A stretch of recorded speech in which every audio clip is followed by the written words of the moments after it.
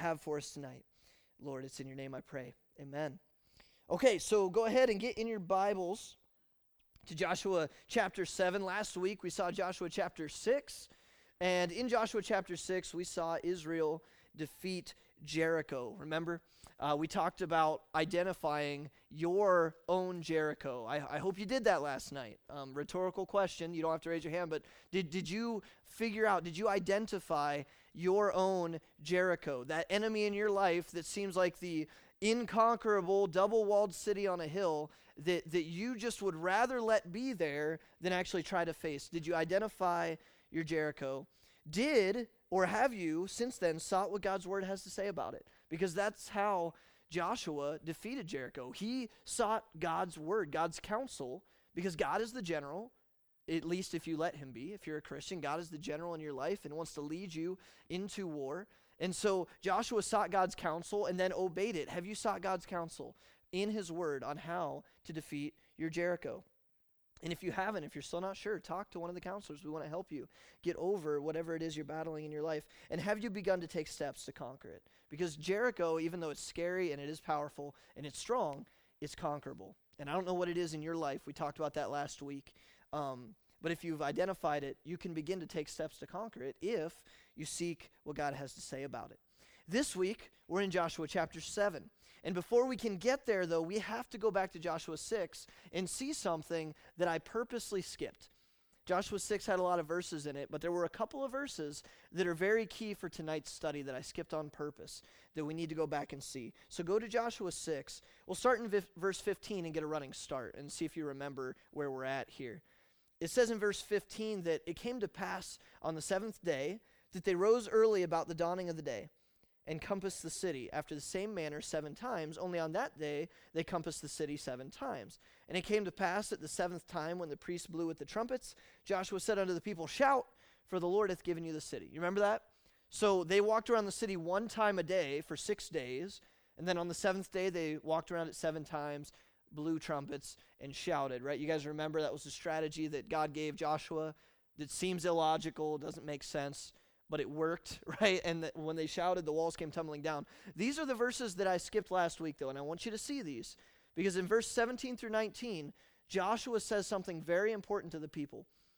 He says, Shout, for the Lord hath given you the city, verse 17, and the city shall be accursed, notice, even it and all that are therein to the Lord.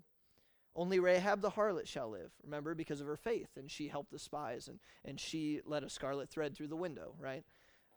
And she and all that are with her in the house, because she hid the messengers that we sent. And ye, talking to them, in any wise keep yourselves from the accursed thing, lest ye make yourselves accursed, when ye take of the accursed thing, and make the camp of Israel a curse. Are you guys noticing a theme here? The word curse is in there a lot. And trouble it. But all the silver and gold and vessels of brass and iron are consecrated unto the Lord. They shall come into the treasury of the Lord. God is very specific here. Through Joshua, Israel is going to be allowed to take the spoils of a lot of the enemies that they conquer after this battle.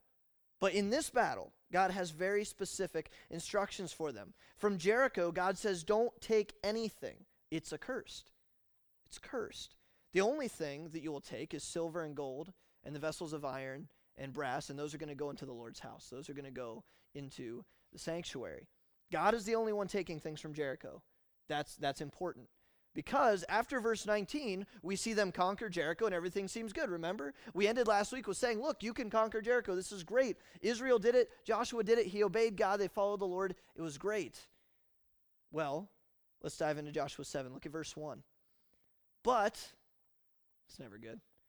The children of Israel committed a trespass in the accursed thing. For Achan, the son of Carmi, the son of Zabdi, the son of Zerah, of the tribe of Judah, took of the accursed thing, and the anger of the Lord was kindled against the children of Israel. Dude, you had one job. Don't take from the cursed thing, right?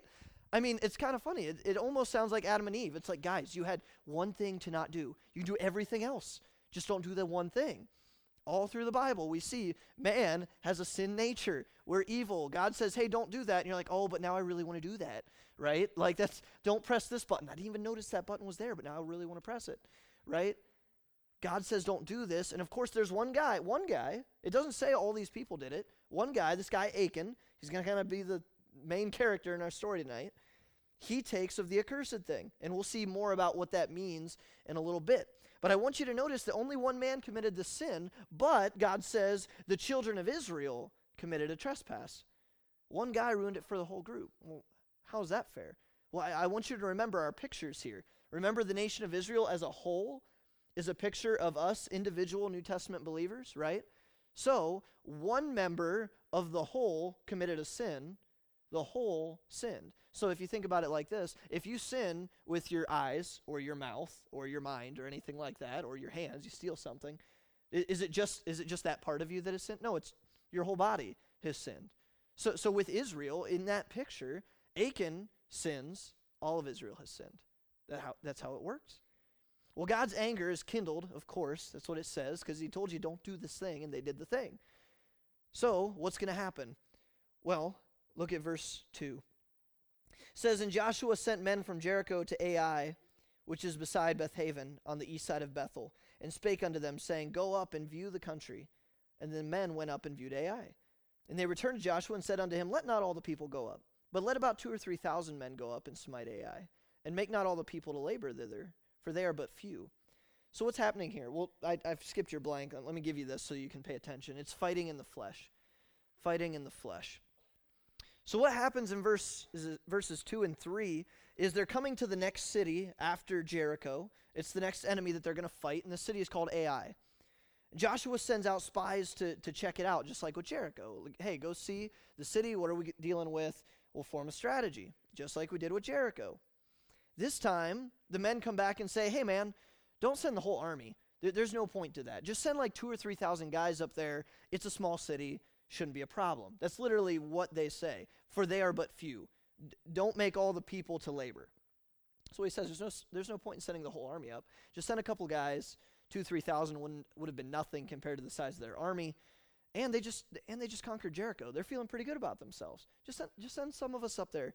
Don't make everyone go up. I mean, think about that. Israel's coming off a huge victory. Defeating Jericho is no small task. That is the biggest enemy that they have faced to date, and it was a city that was made for war. It was a fortress, and they conquered it because God was on their side. So after seeing God do that amazing thing, this small city of Ai should be no problem, right? This should be a piece of cake.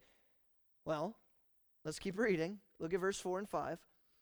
So there went up thither of the people about 3,000 men, and they fled before the men of Ai. And the men of Ai smote of them about 36 men, for they chased them from before the gate even unto Shebarim, and smote them in the going down. Wherefore the hearts of the people melted and became as water. What happened? It says that the men fled from the men of Ai. They sent 3,000 guys up, and they had to turn tail and run because the men of Ai were beating them. And they killed 36 Israelites, and they had to peace out because they were losing. What happened? They just beat Jericho. They beat Jericho, the big city, and now Ai, which shouldn't take more than a couple thousand men to beat, they had to turn tail and run, and they suffered loss. They were defeated. What happened? I want you to notice, did Joshua consult God about the spies' advice when they came back and said, hey, you only need to send about 2,000 or 3,000 guys up? Did he consult God? No. In verse 3, they said, for there but few. Verse 4, so there went up thither of the people about 3,000 men. Joshua didn't consult God. He heard the spies. He said, okay, if that's what you say, then let's do it. That's not how they defeated Jericho, was it? No. It's not how they defeated Jericho. He asked God what to do, and God gave the strategy. And he did it. He obeyed, remember from last week. This time, he listened to his own counselors. He made his own strategy and used his own logic, and they failed. No, I mean, this all goes back to, by the way, the next couple of weeks are all going to be about spiritual warfare, and we see the same themes over and over. If you ask the Lord, seek the Lord, obey what he says, you win. Don't seek the Lord, use your own logic and strategy, fight in the flesh, you lose. It's the same every time, but yet we still do it over and over and over again. That's what happens when you fight in the flesh. God gave them the victory in Jericho, And somehow they let that get to their own heads. God gave them the victory. They did nothing but walk around a city for a week and the walls fell down, and somehow they let that build their own pride. How is that even possible? They got prideful. They got egotistical. And now when they see how small AI is, rather than asking God, what should we do? Because, man, you authored one of the most awesome fights in the world, one of the most awesome victories that I've ever seen. What do you want us to do? They think, oh, we got this. Just send a couple guys up. I mean, look what we just did to Jericho. They let it get to their head. All of a sudden, somehow, they forgot that God was the one who gave them that victory. And now they're going to fight in the flesh. And you know what happens? You lose. And the reason they did is because they underestimated their enemy. That's your next blank. Never underestimate your enemy. The enemies of the Christian in this world, there are three. You have, obviously, the ultimate enemy himself, Satan, the devil. You have the world, which is the world system that Satan uses. And then you have the flesh, which lives on you. That's the flesh that is broken because of sin. When you got saved and accepted Jesus as your Savior, your spirit was made alive. It was quickened, right? The book of Ephesians tells us. Your spirit and your soul was redeemed. But we're still awaiting the day, 1 Corinthians 15, when God will rapture us and he will give us new bodies. They won't sin. So we still have this flesh that wants the desires of this world, the desires of the flesh, the desires of sin. And so when we fight in the power of the flesh, we lose to the enemy because we are underestimating how powerful our enemy is. Israel said, oh man, they're a small city. We got this. Teenager, let me tell you, when it comes to our enemies in life, whatever it is you're battling, we ain't got this. We ain't got this. I don't care how small the enemy looks. I don't care how easy the problem seems. I don't care if it seems like, oh, I'm just a little depressed, or if it seems like, oh, well, I've just got this small little addiction or whatever it is. Guys, we ain't got this. Whatever enemy you're battling, you need God to fight the battle. It's when we fight in the power of the flesh and we underestimate the power and control of the enemy, that's when we lose. That's when we lose. Don't let previous victories that God gave you, by the way, puff you up and make you prideful, because God is the only one who has given you those victories. And if you get puffed up with pride, you will fall because you're fighting in the power of the flesh. Proverbs 16 tells us that pride goeth before destruction, and an haughty spirit before a fall. Pride always leads to a fall and to destruction, because your pride lifts you up, and all of a sudden you get your feet knocked out from under you. Proverbs 29, a man's pride shall bring him low, but honor shall uphold the humble in spirit. Don't forget who your general is. If you have worked on your Jericho or whatever it is, maybe God's given you small victories in the past over things. Don't forget who gave you the victories. It was God. If you're fighting in the power of your flesh, you're going to lose. And that's what happened here at AI. So number 2, let's see how they respond. Responding to defeat. Responding to defeat. And we're going to see Joshua's response first. And Joshua responds in despair. He's depressed, man. He's despondent. He is going downhill fast. Verse 6. After this happens, and it says 36 men died. Look at verse 6. Joshua rent his clothes. He tore his clothes, and he fell to the earth upon his face before the ark of the Lord until the evening, the eventide. He and the elders of Israel, and put dust upon their heads. And Joshua said, Alas, O Lord God, wherefore hast thou at all brought this people over Jordan? Why did you bring us across the Jordan River? To deliver us into the hand of the Amorites, to destroy us? Would to God we had been content and dwelt on the other side of Jordan. Oh my goodness. He's distraught. God, why did you even bring us over here? Completely forgetting about Jericho. Man, what does that sound like? Anyone who was in the Israel's example class, what does that sound like? Why did you even bring us here? We should have stayed back there. It sounds like Israel in Exodus and Leviticus and Numbers, doesn't it? Whenever God brings them out and things get hard in there, God, why'd you even bring us out of Egypt? At least we had food back there. Taskmasters weren't so bad. Slavery wasn't so bad. But I'm hungry. That's what Joshua does. He comes into a little bit of hardship, and all of a sudden, why do you even come? Growing is hard. Being mature in Christ is hard. It's not easy. But don't get caught up in the flesh. It's funny how we do this. We like Joshua, we revert back to our immaturity when things don't go our way. Don't go back over Jordan. Just trust God. So now look at verse 8 and 9. He's going to try to sound a little more spiritual here instead of whining. Look what he says. He says, "O Lord, what shall I say when Israel turneth their backs before their enemies?" He says, what am I going to say to everybody if we have to keep surrendering and turning our backs and running away?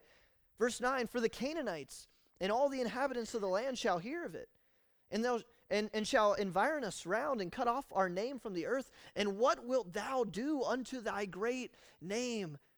You know what he's doing? He's saying, "Oh God, what about when everyone hears that we lost? They're going to make fun of us, and they're going to make fun of you, and they're going to make fun of your name." Okay, Joshua, you're being a little bit dramatic here. You know what he's really doing is he's shifting the blame to God. That's what he's trying to do here. "God, why would you let this happen? Look what they're going to do. They're going to make fun of you." He's trying to blame God. We do that sometimes, and we do it under the guise of being spiritual. We do that. He's blame shifting. Notice how God responds, though. God's rebuke. God he ain't playing games. God's rebuke. God is merciful, but he also don't play games. That's not really a verse, but you'll see what I mean. Verse 10, "The Lord said unto Joshua, Boy, get up." He didn't say it that way. He said, "Get thee up. Wherefore liest thou thus upon thy face?" Can I give you the Kale 2018 version? Get up. Why are you laying down? That's what God tells him. He doesn't say, "Oh, Joshua, it's okay. It's going to be all right," and picks up a coddle. No, get up. What are you doing? You're a general of a stinking army, man. Get up. Look at verse 11. "Israel hath sinned. Get up. And they have also transgressed my covenant which I commanded them. For they have even taken of the accursed thing, and have stolen and disassembled also, and they have put it even among their own stuff." I love when God uses the word stuff. It's just like so out, like out of rhythm stuff. "Therefore the children of Israel could not stand before their enemies." They couldn't stand before their enemies, but turned their backs before their enemies because they were accursed, like I told you. "Neither will I be with you anymore, except ye destroy the accursed from among you." God doesn't give them any sympathy. He says, get up. You did this to yourself. Israel has sinned, and what that means is you went into battle without your general. You went into battle without me. Notice at the end of verse 12, he says, "Neither will I be with you anymore, except you destroy the accursed from among you." You know, sometimes the storms in life that we go through, sometimes, not all the time, sometimes they're self-inflicted. We like to over-spiritualize it sometimes. Oh, yeah, devil's just, I feel like sometimes I get into John Christ a little bit here. I'm sorry, I don't mean to do that. I've been watching too many of his videos. Oh, you know, the devil's just, he's really been messing with me this week. Oh, really? The devil made you not do your homework and that's why you have detention? I mean, come on. Sometimes these things are self-inflicted. Sometimes we do this to ourselves. And we get this Job syndrome, I like to call it. I'm just like Job. Job was just a just and righteous man, and he faced all this testing, and there was no reason for it. Are you? Or do you just make dumb decisions sometimes? I know I do. Sometimes, guys, it's just us reaping what we've already sown. That's Galatians 6, by the way. "Be not deceived, God is not mocked, for whatsoever man soweth, that shall he also reap. For he that soweth to his flesh shall of the flesh reap corruption, but he that soweth to the Spirit shall of the Spirit reap life everlasting." The idea is crap in, crap out. If you do the right thing, if you sow to the Spirit, you're going to reap of the Spirit. If you sow to the flesh, you'll reap of the flesh. God says you lost because you're in sin. That's it. God's just blunt with him. So can I ask you tonight, if you're suffering from despair, from defeat tonight, let me just ask you, and this is rhetorical, I don't know your situation, but is it your fault? Maybe you just need to own up a little bit tonight. I don't know. Maybe not. I'm not saying everybody's storm is like this. Certainly, we all have things that happen in our life that are out of our control. But is it your fault? Did you go into battle with your own plan and not consult God? More importantly, and this is where I want to kind of turn the message tonight, is there sin in your camp? Because that is what we see in Israel in their example here in Joshua chapter 7. That's the name of the message. Is there sin in your camp? Israel went into battle Ai with hidden sin in their camp. And God says, when you do that, I'm not with you. I'm not leading you into battle. You're fighting without your general, and you're fighting in the power of the flesh. And when you do that, you will not win. End of verse 12 again. Neither will I be with you anymore, except you destroy the accursed from among you. Now, Christian, I'm not saying that God's Spirit is going to leave you when you sin. What I'm telling you is that your general is not fighting your battles when you bring hidden sin into the camp, because you're fighting in the power of your flesh. You're not asking God. You're not consulting God's strategy. Notice Joshua didn't consult God's strategy, right? That's what happens. How can you expect to defeat the enemy when you've got hidden sin in the camp? Maybe that's what's been holding you back all along. Maybe you've been fighting without your general this whole time, and like Joshua, you have no idea why you keep losing. Well, I have good news. If that's what's been happening to you, you've been trying to come at this Jericho or whatever this battle is, this enemy that you're facing in life, and you keep losing. You want to ditch this sin. You want to get over it, whatever, but you can't seem to win. Can I just ask you, maybe you've got an Achan in your camp? Last week we saw how to defeat Jericho. Now, number 3, we need to see how to deal with Achan. Dealing with Achan. Because when you bring hidden sin into the camp, you can only be so spiritual. You can put a good mask on and fool everyone here, but when you're dealing with hidden sin in your life, how can you expect to defeat other enemies or defeat that enemy if you won't give that up to God? Look how God tells Joshua to deal with Achan. Verse 13. He says, up. First of all, get up. Sanctify the people. And say, sanctify yourselves against tomorrow. For thus saith the Lord God of Israel, there is an accursed thing in the midst of thee. O Israel, thou canst not stand before thine enemies until ye take away the accursed thing from among you. So the solution is sanctification. It's a big word. It's a Bible word. Sanctify just means to set apart. You know that, church kid, right? It means to set apart. It means to make holy. In this case, God tells them exactly what sanctification means, because he says, take away the accursed thing. He says, ye will not be able to stand before thine enemies until you take away the accursed thing from among you. You're not going to be able to. The solution is you got to deal with Achan. You have to sanctify yourself. You have to make yourself holy. How do we sanctify ourselves? John 17:17 is the classic verse. Sanctify them through thy truth. Thy word is truth. You know what cleans you up?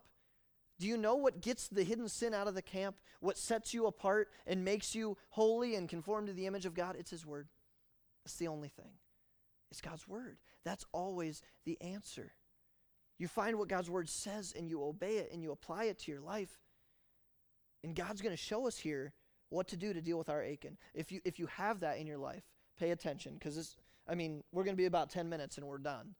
You need to hear this part. This is very practical. If you've been dealing with that kind of a thing, check this out.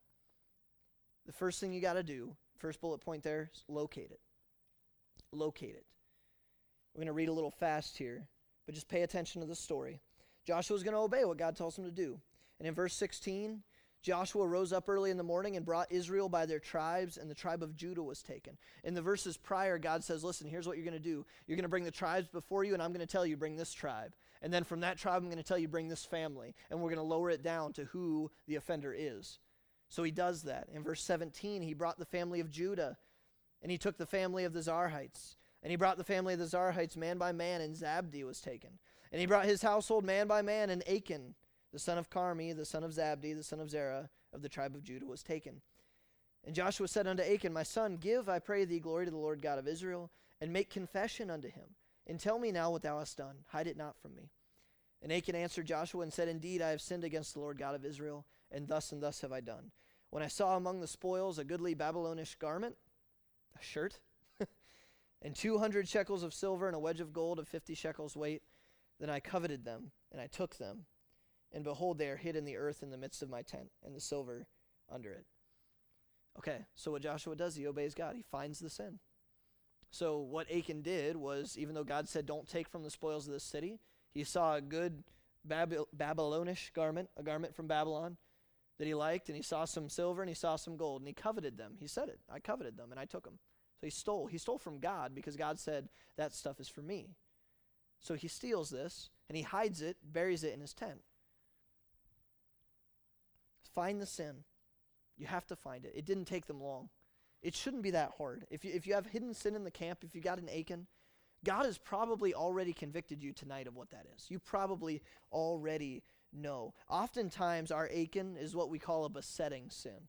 In Hebrews chapter 12, it says, "Wherefore, seeing we also are compassed about with so great a cloud of witnesses, let us lay aside every weight and the sin which doth so easily beset us, and let us run with patience the race that is set before us." That sin that so easily besets us, beset just means to surround or to make escape impossible. It defeats us.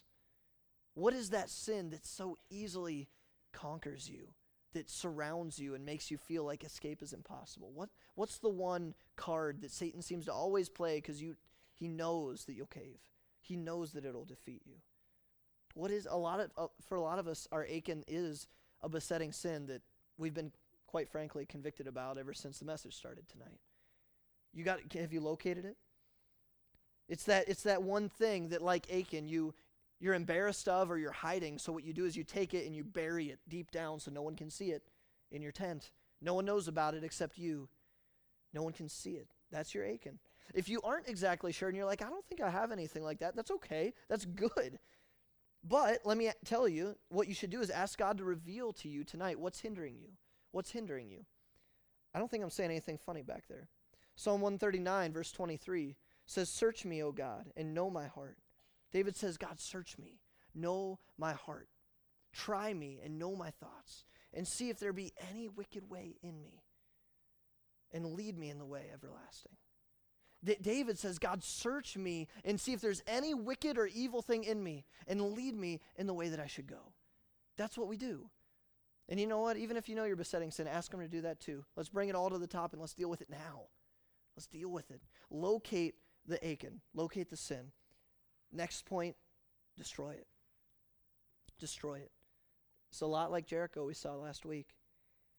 Verse 22, "So Joshua sent messengers, and they ran unto the tent, and behold, it was hid in his tent, and silver under it. And they took them out of the midst of the tent, and brought them unto Joshua, and unto all the children of Israel, and laid them out before the Lord. And Joshua and all Israel with him took Achan the son of Zerah, and the silver, and the garment, and the wedge of gold, and his sons, and his daughters, and his oxen, and his asses, and his sheep, and his tent, and all that he had, and brought them unto the valley of Achor. And Joshua said, Why hast thou troubled us? The Lord shall trouble thee this day. And all Israel stoned him with stones, and burned him with fire, after they had stoned them with the stones." Listen, they didn't just kill Achan, they destroyed everything associated with Achan. His family, his cattle, his possessions, the stuff he stole. Why? That seems weird. Why did they destroy? Because, like last week, guys, if you let any of that sin remain, it's going to come back. And we're going to see that in a couple weeks, because Israel has this pesky issue of not getting rid of everything. But right here, they do it right. They completely wipe it out. They stone them with stones, kill it, burn it with fire. They destroyed the sin, because this sin, this Achan, is what's keeping them from not only winning battles, but from feeling the presence of God. Guys, whatever this is that's in your life is hindering your growth with God. It's hindering you from defeating your enemies and growing and maturing. Why do you want to leave any little bit of that left in your life? Give it all to God. Completely annihilate it. Wipe it out. Don't let a little bit say, okay, I'll give most of it, but I'm going to keep this little bit back here. Why would you do that? You got to annihilate it. Get rid of it completely. Well, how do I do that? How do I destroy the sin? You guys know. We have to crucify the flesh. That's Romans 6. Let me remind you of Romans 6. It says in verse 6, "Knowing this, that our old man," that's our flesh, before we knew Christ, "is crucified with him, that the body of sin might be destroyed, that henceforth we should not serve sin. For he that is dead is freed from sin." When you got saved, you were crucified on that cross with Christ, your flesh. And if you're dead today, you're free from sin. Verse 11, "Likewise reckon ye also yourselves to be dead indeed unto sin, but alive unto God, through Jesus Christ our Lord." Listen to this. "Let not sin therefore reign in your mortal body." Reign means to rule, to be in charge. Don't let sin reign in your body, that ye should obey it in the lust thereof. Neither yield your members as instruments of unrighteousness unto sin, but yield yourselves unto God. is those that are alive from the dead, and your members as instruments of righteousness unto God. For sin, Christian, sin shall not have dominion over you, for you're not under the law, you're under grace. Guys, sin having control in your life happens under your watch, by your permission. Because what Jesus did on the cross, if you've accepted his free gift for you, and he is your Savior and you're saved, he completely wiped out the payment and the penalty of sin. And so if you're living under the power of sin today, you're living under shackles that you're sitting in, that are unlocked, that God unlocked. You're living in the power of sin by your own permission. No one's making you do that. Christ already paid for it. Why do you want to live in bondage to sin that Christ set you free from? Annihilate it. Wipe it out. Some of you need to memorize Romans 6:12. Let not sin therefore reign in your mortal body, that you should obey it in the lusts thereof. I remember that when I was 14 years old, because I need that every stinking day, because I still live in this flesh. And every year that goes by, it's harder and harder to live a pure and righteous life for the Lord, isn't it? If you want to do this thing for real, you got to destroy the sin. Memorize some scripture. Don't let sin rule you. Wake up in the morning and ask God that you would yield your members, your body, as instruments of righteousness to him, not unrighteousness to sin. Lastly, verse 26. Last verse of the chapter, they raised over him a great heap of stones unto this day. So the Lord turned from the fierceness of his anger, wherefore the name of that place was called the Valley of Achor unto this day. So they stoned him with stones, burned him with fire, and then they heaped the pile of stones on top of him. You guys remember the last time we saw a pile of stones? That was in Joshua 5 when they crossed the Jordan, and God said, put a pile of stones there to remember what God has done. You remember that?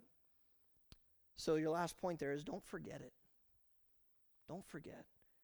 Because the purpose of a pile of stones, as we saw in Joshua 5, is a memorial. It's to remember what God has done. But you know what? We don't only set up piles of stones for the victories.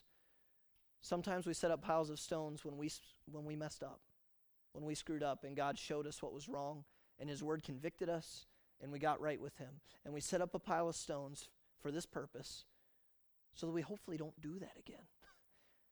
Right? If you keep finding yourself falling in the same besetting sin, man, deal with it. Locate it. You've probably already done that. Destroy it using God's word. Sanctify yourself. Set yourself apart. And don't forget what God has done for you. Don't go back to that a week later because you remember what it used to do to you. Don't forget. Also notice, Achan is obviously dead at this point, but it'd be really hard for him to crawl out of a pile of stones heaped on top of him, wouldn't it? Listen, we crucify ourselves. When we crucify our flesh daily, it's really easy for it to crawl back off the cross and come back into our lives. In Romans chapter 12 and verses 1 and 2, it says that we should be a living sacrifice to God. We have to sacrifice ourselves daily. We're crucifying the flesh. We're dying to ourselves. The problem with a living sacrifice is it wants to crawl off the altar. So heap a pile of stones on it, man. It'll be hard for it to crawl back in. But you got to do that. That's on you, man. You got to do business with the Lord tonight. If you want to do this thing for real, and if you actually want God to lead you into battle, and you want to defeat Jericho, or maybe you have defeated Jericho, but then you stumbled at the next little enemy, like Ai, because you underestimated your enemy, or you've got sin in the camp, I don't know what it is. But if you want to deal with that tonight, you can. Let's do that. God, we come to you. And Father, I don't know where everybody is at in the room. I know they're all in high school, and I know what I had to deal with in high school, so I'm sure lots of them are struggling with something.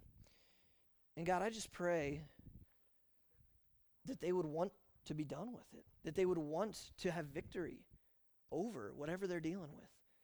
And you want to give them victory. God, if they're saved, then you live inside of them, and you want to guide them and lead them and lead them in victory and battle. And you want to see them grow and mature in you and cross the Jordan and defeat their enemies and make disciples and share the gospel. But they keep tripping over this dumb sin or this little Ai because they've got sin in their camp. God, I just pray that they would deal with that tonight. They'd locate it. They would destroy it. they'd give it to you, and that they wouldn't forget it, that they wouldn't turn back to that. Father, if there's anyone in here who doesn't know you as their Savior, Father, you're not even with them in the battle because they're on the wrong side. God, I pray that they would realize that they're a sinner tonight, and the only way to get to heaven is to put their faith and their trust in you and what you did on the cross. That's the only way. There's nothing we can do to make us good enough to live with you in heaven for eternity. It's only what you did for us, God. And if we'll simply just confess and repent and believe on you, your word says you'll give us everlasting life. And if they'll do that today, God, they can begin their journey of defeating enemies and living for you and having purpose and joy and fulfillment in life. I pray that they would do that tonight. And Father, for those of us who are dealing with whatever we're dealing with, whether it's our Jericho or AI or an Achan, God, I pray that we would just listen to what your word has taught us tonight and that we would seek to apply it to our lives. Father, it's in your name I pray. Amen.